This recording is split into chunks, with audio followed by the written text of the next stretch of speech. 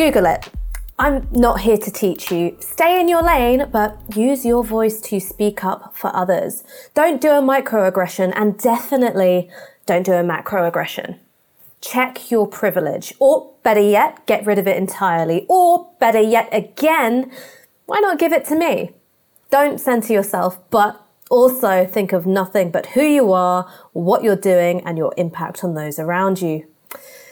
There has been a renewed consciousness of race and racist discrimination in the wake of George Floyd's murder, and the waves of Black Lives Matter which both followed and preceded it, and the social, the cultural, and interpersonal impacts of this anti-racist renaissance have extended into nearly every single facet of our public lives, from frantic moral panics around the safety of statues to the apportioning of budgets to cities' local police departments.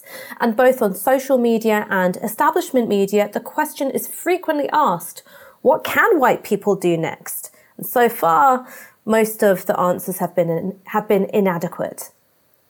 There's been a particularly reductive kind of identity politics, which will be familiar to you if, like me, you spend most of your days rotting your brain on the internet.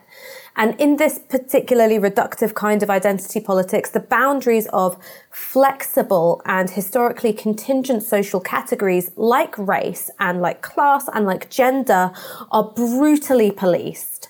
And this has generated a confusing and often nebulous set of social prescriptions for how white people ought to conduct themselves in the world. But what does it even mean to check your privilege? Is it possible to transfer it to someone else? And is it possible to talk about whiteness, white people, white supremacy, without ultimately strengthening the categories of race which produce racism in the first place? So, thank goodness for my guest, Emma Dabiri, an author, broadcaster, and teaching fellow whose book, What White People Can Do Next, if you see what I did there with the introduction, is out now.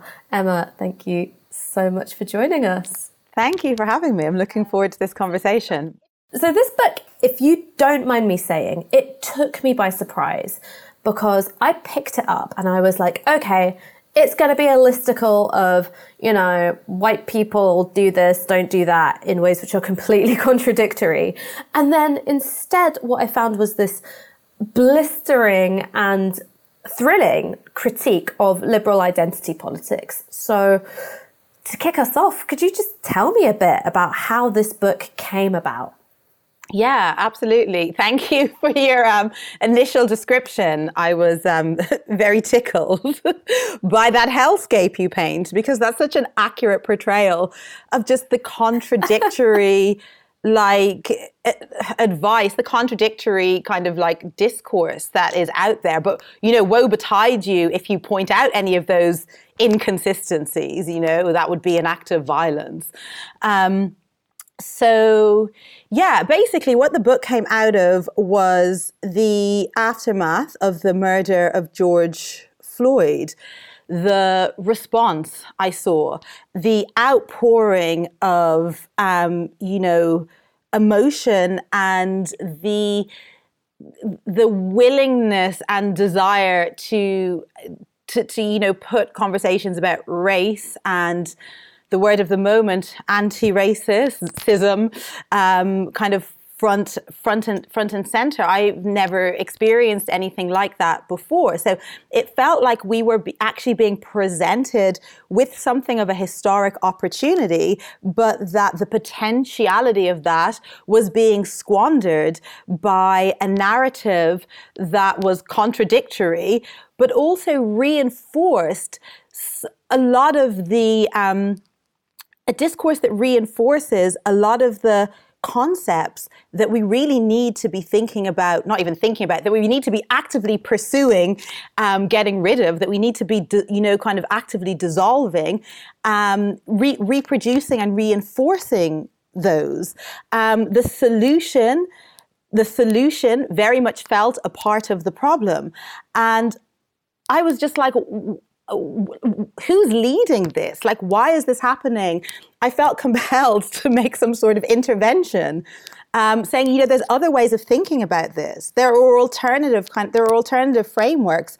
You know, we could learn a lot from the past if we were to just do the work. We could actually engage with the texts of the thinkers, the activists, the intellectuals whose names we invoke all the time, but whose wider insights we entirely disregard and corrupt. I was like, let's take it back to some of those people, you know?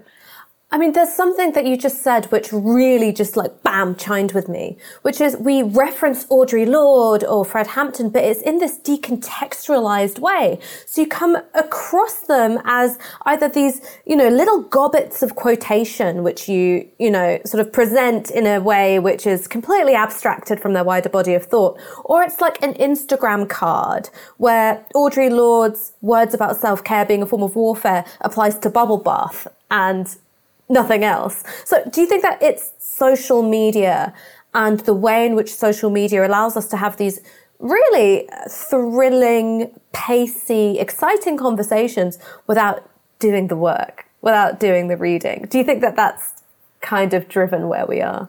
Yeah, absolutely. I think it's a combination of things. So part of it is the nature of social media, and particularly a platform like Twitter, you know, that actually like gamifies division and rewards outrage. You know, content often that is highly emotive, that is reductive, actually often performs quite well. And ideas, like if we actually go into the ideas that generated these kind of buzzwords and the terminology that we're using, if we situate it within its broader context and go into the concepts, it's more complicated, obviously, and that complexity doesn't translate so well to this kind of bite-sized buzzword demands of a platform like Twitter. So if you think about what you're trying to do, which is to gain influence by acquiring more likes, more retweets, and more followers, you're going to produce the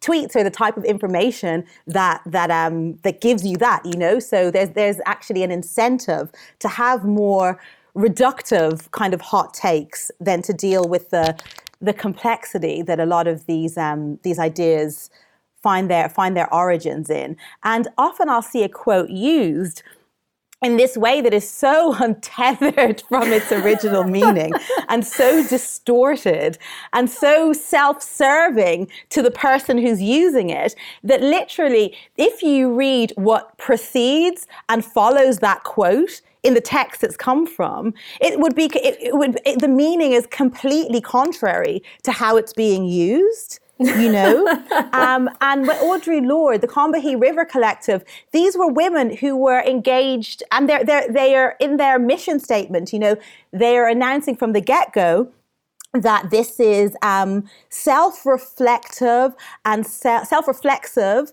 and, you know, self-critical practice that they're constantly kind of evolving and reflecting on.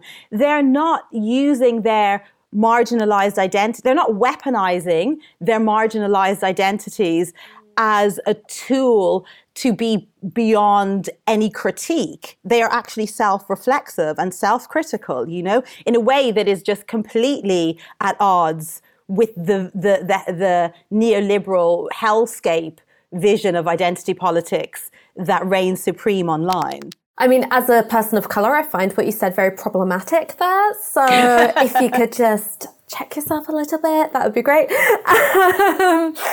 I think let's get into brass tacks, because one of the things which I was so interested by is how you used this really diverse set of sources from Black radical traditions, going from James Baldwin to the Black Panthers, encompassing Afro-pessimism and Fred Moten.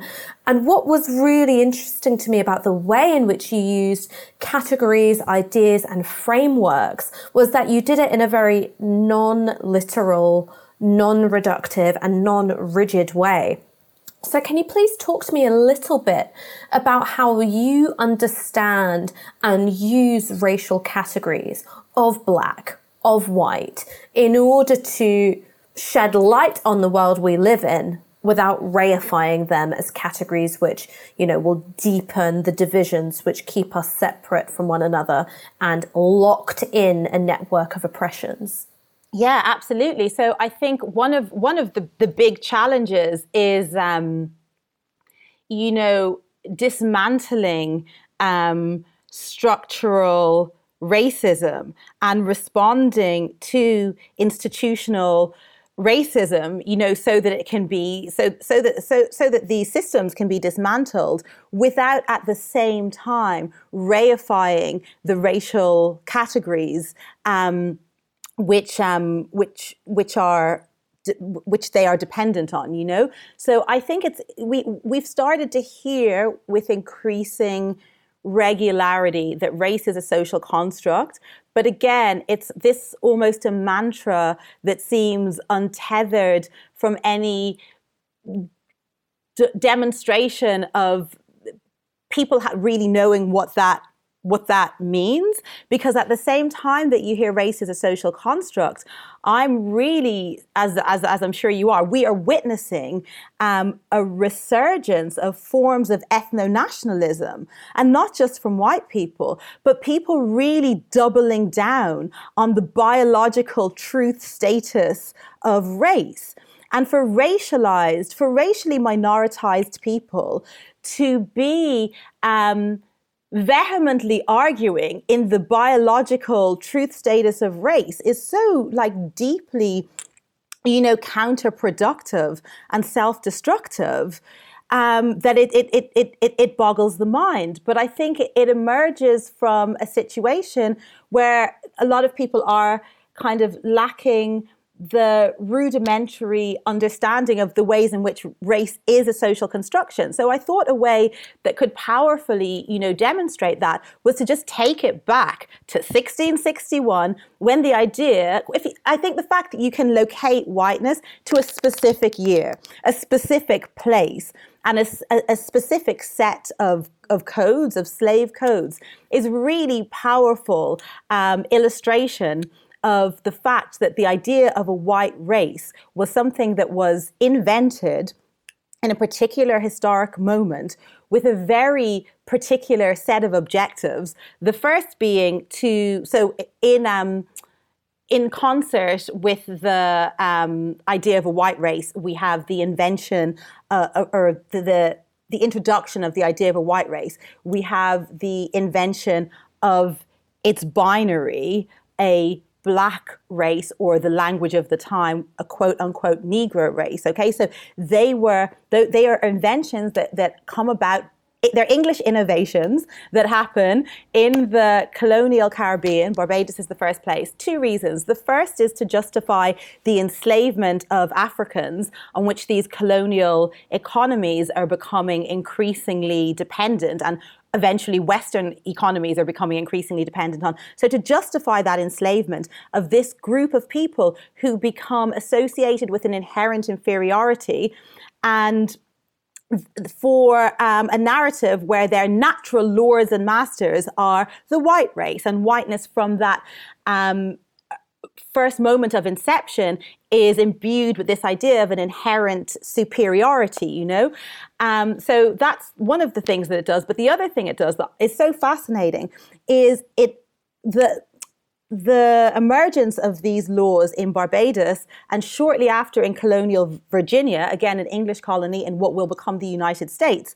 Both of them happen after a series of uprisings between enslaved Africans and, in Barbados, indentured Irish, who identify English landlords as their common enemy, and sometimes Scottish landlords. The indentured labourers, the enslaved Africans, identify the landlords as their common enemy. They exploit both of their labour, so they come together, a series of uprising where they attack the landlords. That's incredibly threatening to the status quo and to the power system in the colony, because there are more oppressed and exploited people than there are this, oppressive elite.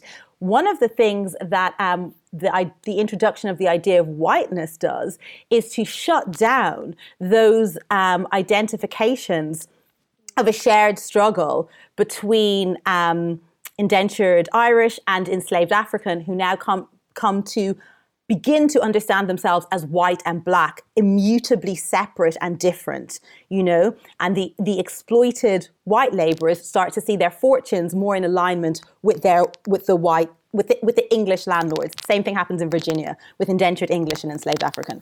I mean, I've got to say, when I was reading this book, just to be crude, it gave me a history boner. It gave me such a history boner to look at the way in which we're using these sources like David Roediger, The Wages of Whiteness, Theodore W. Allen, The Invention of the White Race, and I just thought it was so precisely historicized.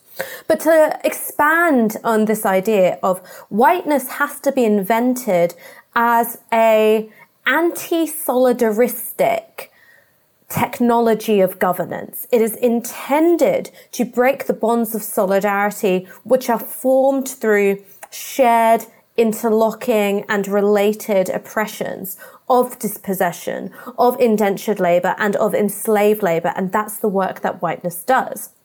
You then, I think, again, through the historicization that you do, you see the Black Panthers emerge. And they've got a analysis and a practice which is based on anti-colonialism, anti-imperialism, anti-racism, and anti-capitalism all at once. Can you tell me a little bit about that, about the need for all of these interlocking ways of making sense of the world and shaping a political project in order to in some way corrode the anti-solidaristic work of race as a technology of governance?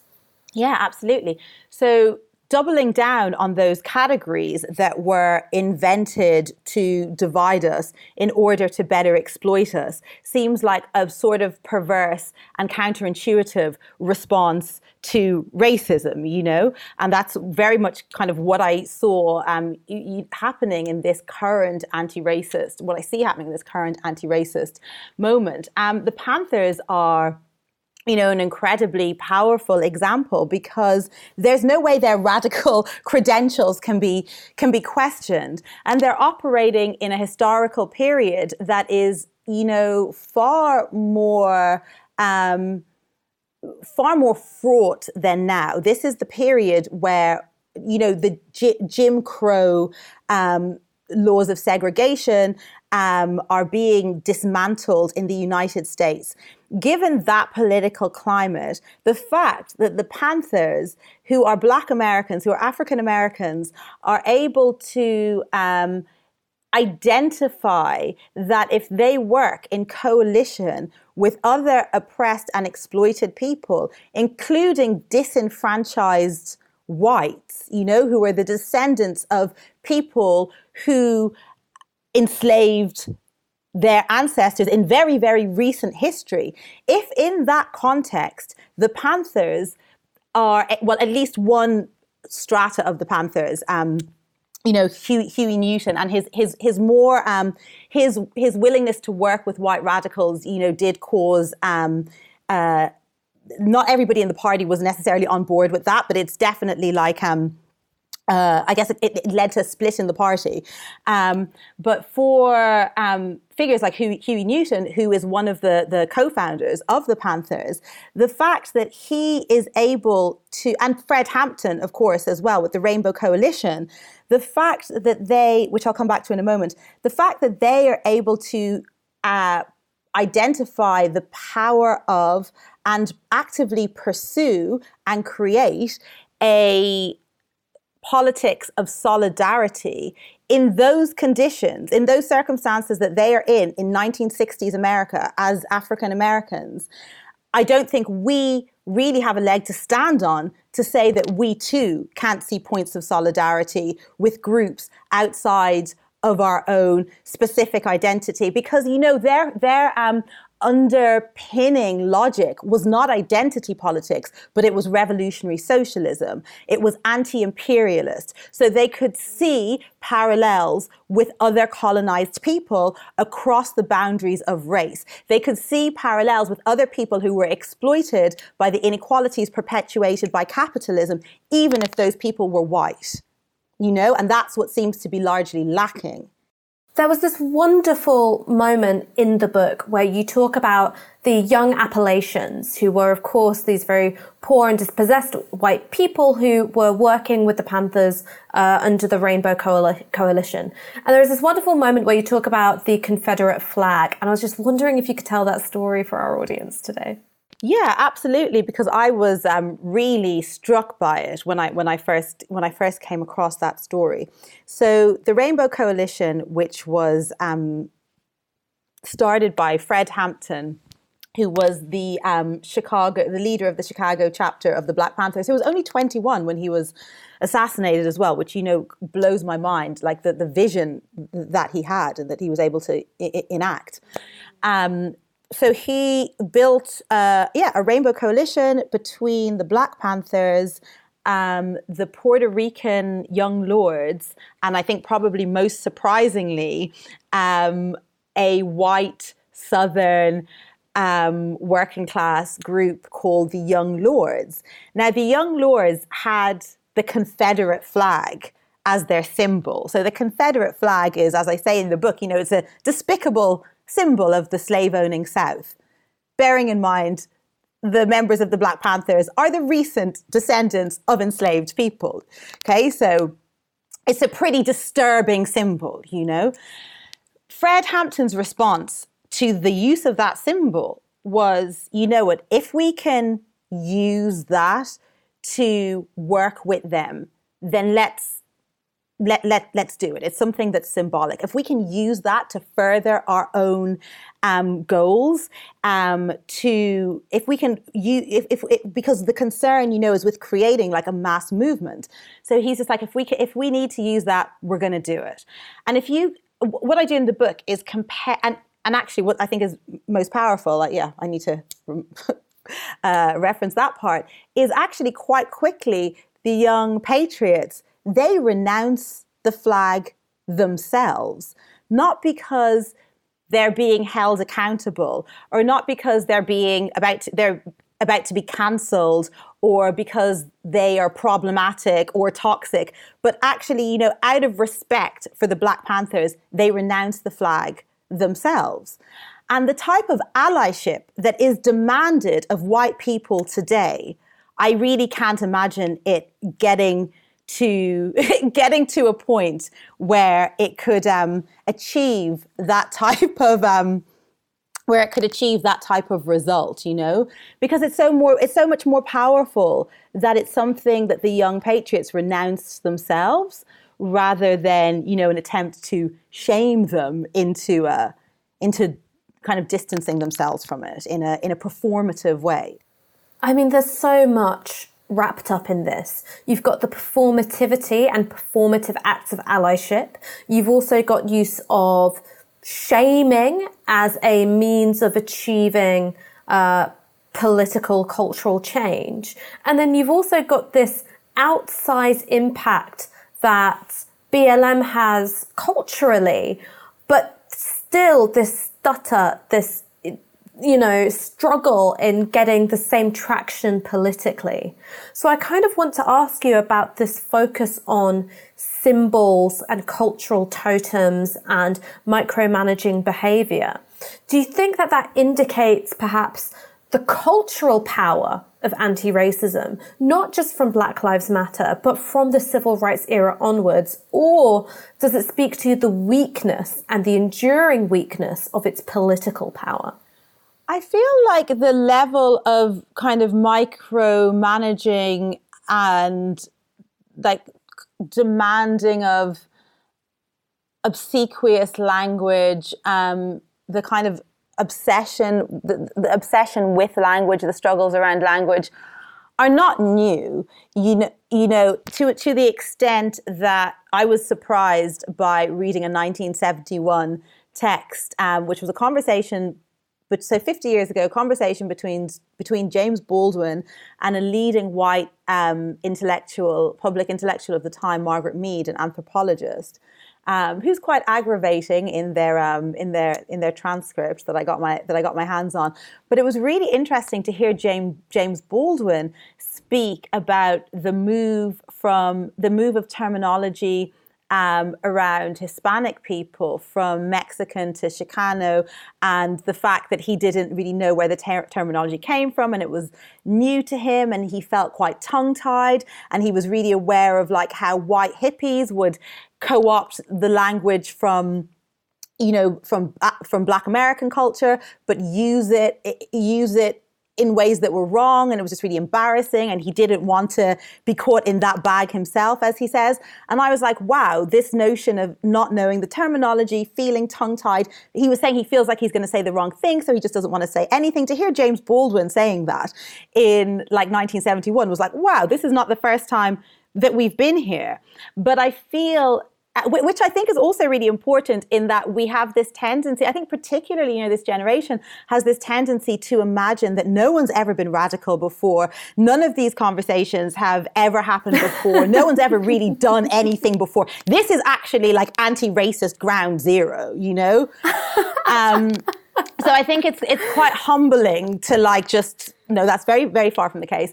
And actually I go back to the abolitionists, the slavery abolitionists, and how there's parallels, between a lot of what they were doing in the 18th and 19th century and the current anti-racist movement. Some of the limitations as well, actually, and some of the attitudes, some of the patronizing attitudes towards Black people.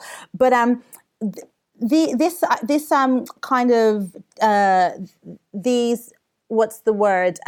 tensions around language are not new. This kind of policing of language is not new, but I feel it is turbocharged by social media. And so you were asking like about the trajectory from civil rights to the current moment, and does that kind of highlight the cultural strength of these movements or a form of weakness? I think I would want to, even though there's parallels, I'd want to distinguish between the two. I think what we're living through now has a lot of inherent flaws and weaknesses, because so little of it seems to be grounded in actual organizing, and most of it seems to be centered on digital and online discourse, and therefore the idea of conversation is elevated to this obscene status, and it's all about speech and saying something rather than doing anything. Whereas in the past we have in the movements of the past, they often weren't successful, but the fact that they weren't successful wasn't necessarily because their methods were not effective, but because their methods were so effective that they posed such a threat to power that power made sure those movements were undermined and destroyed, Whereas in this current moment, I don't really think you'd need to do that much to undermine what's happening, because it's doing it itself, like so many of the takes I see, it's not that I see, so many of the takes that are online and the interpretations of things just seem like textbook psyops, I'm like, you wouldn't even need to put plants in because everyone's just behaving like they are a plant, It's just, so I think the movements of the past were actively undermined, and there's not really any need to do that now, because so much of it is just performative, is not about kind of organizing, is not actually about organizing, and the power of, like trade unions and labor organizing seems to have been just kind of, not entirely, but mostly disregarded. It's almost absent from the contemporary anti-racist narrative. There's also no class analysis. There's no real engagement with capitalism. It's all just about kind of interpersonal privileges and kind of interpersonal grievance, and conversation.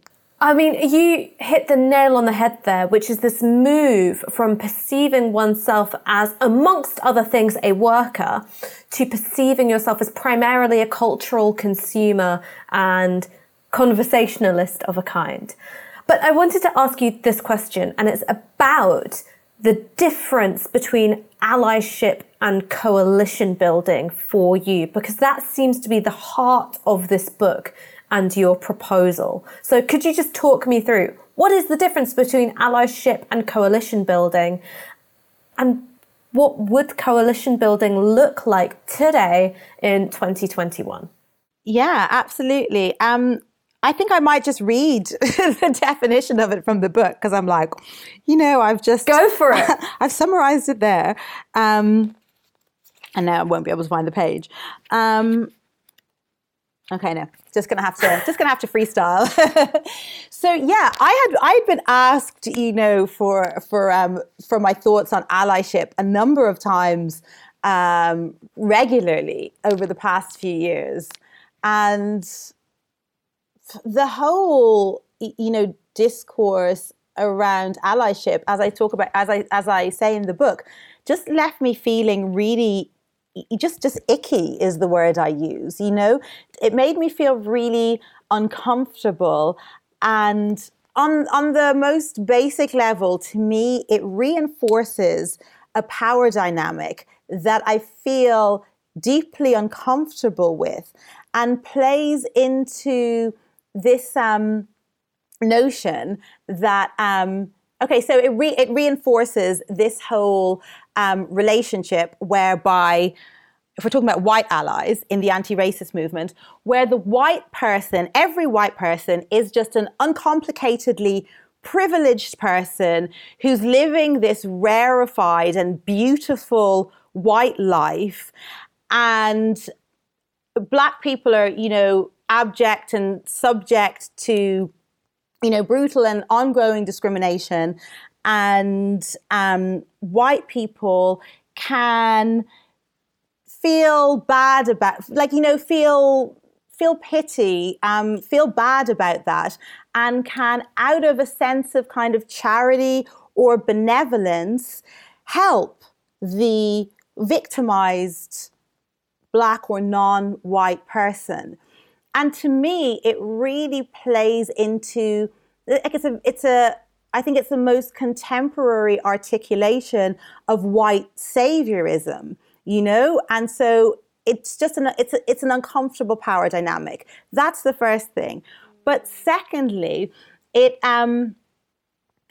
also hinges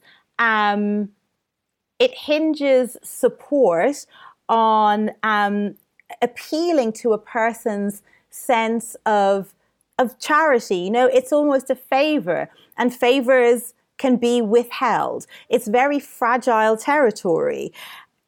Thirdly, it fails to connect the dots in terms of one of the underpinning arguments I make in the book is that whiteness as a system, with its origins, whiteness with its origins in the capitalist kind of framework that we currently exist under, and the relationship between capitalism and the exploitation of, human life beyond race, and also the exploitation of the earth and natural resources. Allyship fails to engage with any of that and presents whiteness. It doesn't challenge whiteness, and it fails to identify the ways in which white people are also, of course, in a different way and with less extremity, but are also, negatively impacted by whiteness. So what it does is it doesn't join the dots where we could create systems, where we could create a framework of solidarity. It dispenses with that. It offers charity at the expense of solidarity, and reinforces this idea of, immutable difference between Black and white. It's just, not only is it an inadequate framework, it's a deeply problematic one. So I propose coalition where different groups of people identify the fact that to varying degrees and in different ways, most of us have our life opportunities diminished by whiteness as a modus operandi, whiteness as a system and a way of being, not just like being racialized as white. That, you know, we have our opportunities diminished by that system, and we can identify the way our different experiences of exploitation and oppression actually have the same source. So if we go back to, you know, colonial Barbados, and we look at the different experience of the indentured Irish and the different experience of the enslaved African, different experiences, what the enslaved African is experiencing is far more extreme, and it's different, you know, but the source of the exploitation, in the same way as it is today, is from the same group of people. If we can identify that now, we can build we can build coalitions. You can build a mass movement where lots of different groups of people see a common interest and see a shared point of origin from the a shared point of origin in where their different experience of exploitation come from. And allyship completely fails to do that. I mean, Emma, it is such a wonderful book, and so sensitively historicized. It is optimistic and yet pragmatic, and I really encourage anybody who has been struggling with this question of what can white people do next, but also what are the limitations of contemporary turbocharged neoliberal identity politics. Honestly, this is the book for you. And I very rarely pick up books and shake them at the camera because I find it a bit tacky, but this is the one. This is the one. You all need to read it. Emma Dabiri, thank you so much for joining me. You're most welcome. Thank you, Ash. This broadcast is brought to you by Novara Media. Go to novaramedia.com/support.